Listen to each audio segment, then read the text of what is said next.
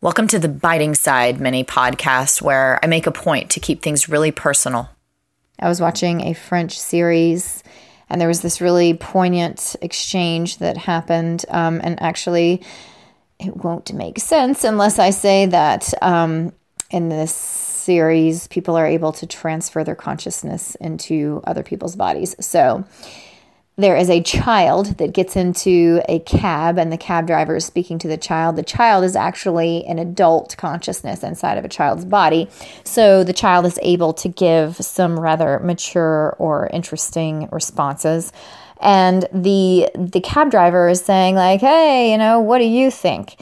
Do you think that being a child is, ultimate freedom because you're free from responsibilities and all that? Or do you think that being an adult is the best because, as they say, you can't be totally free without autonomy?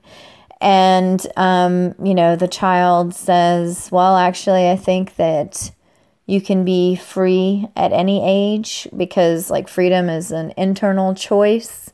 Maybe the cab driver knew on some level that this was an adult consciousness, because it doesn't seem likely that you would really ask a child that kind of question. But it was just a poignant sort of interchange because, the concept of freedom and the way that a lot of us idealize childhood as a time when we were free because of that freedom from responsibility. Yet when we were children, we probably idealized adulthood as when we would finally be free, because we would have autonomy to be able to make our own decisions and do what we wanted to. And, the classic freedom debate, or this paradox that's, really funny. But yes, the poignant part is freedom is a choice that you make internally at any age. And this isn't even the juicy part. The most juicy part to me, the part that really got me, was what was said next. And actually, I think this is almost like my personal addendum to a podcast that I did on Life as a Metaphor that was about the blade of belonging and how belonging can be as useful and important as the tool that a knife or a blade is, but also as sharp and dangerous. And so the next statement that was out of the mouth of that child, after the child said, freedom is possible at any age. It's just, an internal choice. And then the child added, to decide to be free, you have to accept solitude, something to the effect of hey, freedom is a choice at any age that you get to make. And it's an internal decision, and that's beautiful, that's important. But then there was that additional element added of but hey, to decide to be free though, if you really want to know what happens when you're making that decision, you have to be able to accept solitude. Or once you have accepted solitude, that's when the ultimate freedom happens. That is the key or the ticket to freedom inside of yourself, is, that ultimate freedom by this person's definition. And that may not be everybody's definition, but I thought it was rather poignant, might be cynical, but then again, maybe not. I just think that, like I said, it was it touched me personally, because I really get that.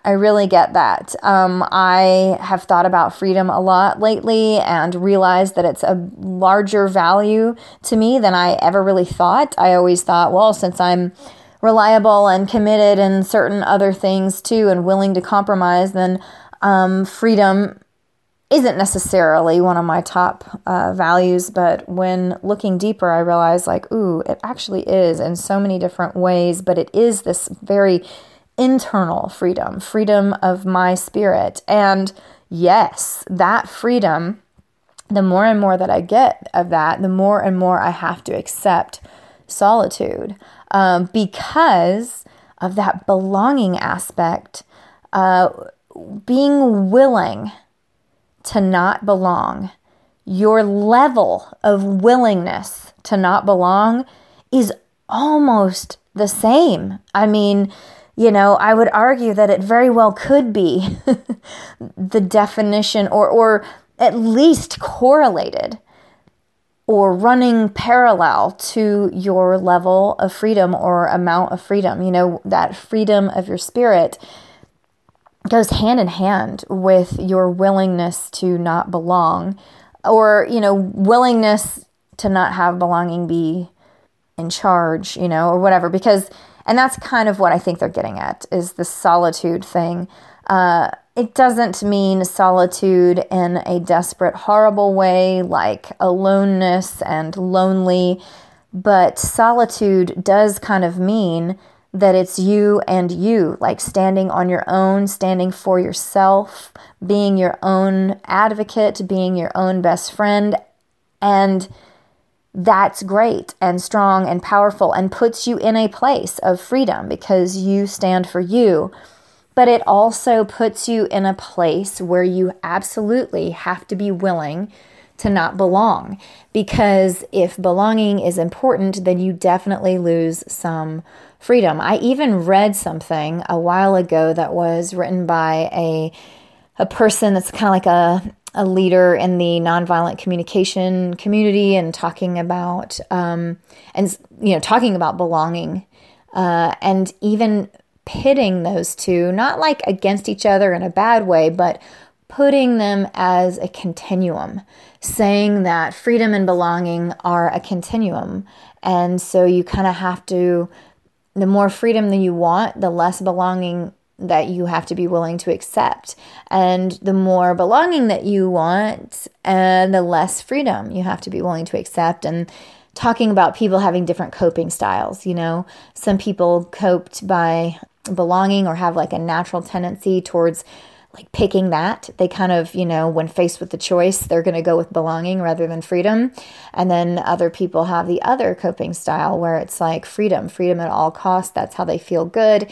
And when faced with a choice, they're going to pick freedom over belonging. And yeah, I feel like, ooh, that's an interesting thing. Even when I read it, I thought it was really interesting, but I didn't love how there wasn't like a way to marry them. But then again, there always is, even on a continuum. You can find that middle point of that continuum and be there where you will, have an equal part of both. But what I did like in this quote from the show was just that it was like, hey, it's more about a personal choice and a personal acceptance. You just have to be willing to decide to be free.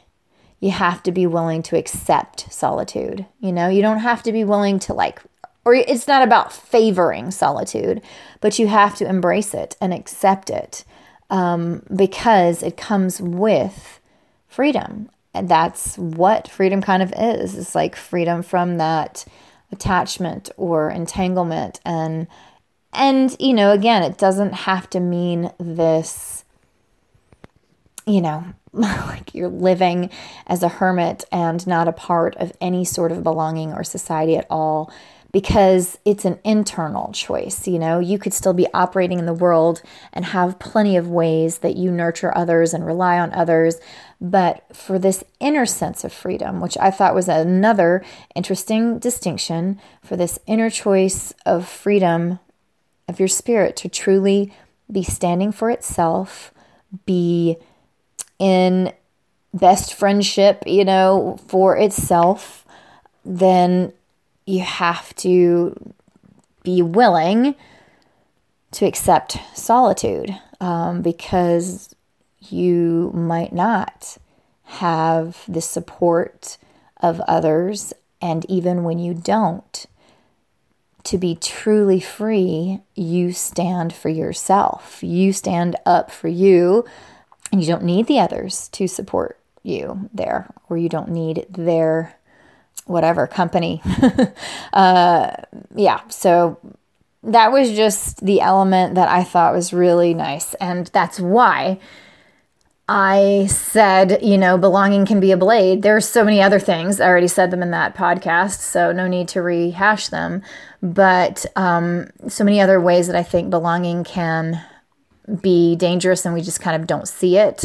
And beautiful too. I don't at all pretend that belonging is not a huge and important need of mine, but the acceptance of solitude, man, it just was so true. It was like, oh my God, yes, like the more freedom I get is correlated with how much more I'm willing to accept solitude, or how much more willing I am to not belong if necessary, to not belong if that's what's happening. Thank you so much for listening. I've always loved playing with ideas and deepening in any way that I can. I find it brings connection back. It enlivens you, especially if you're using real play and games to do it. So come and check out all the games and stuff that we've got going on at bringconnectionback.com.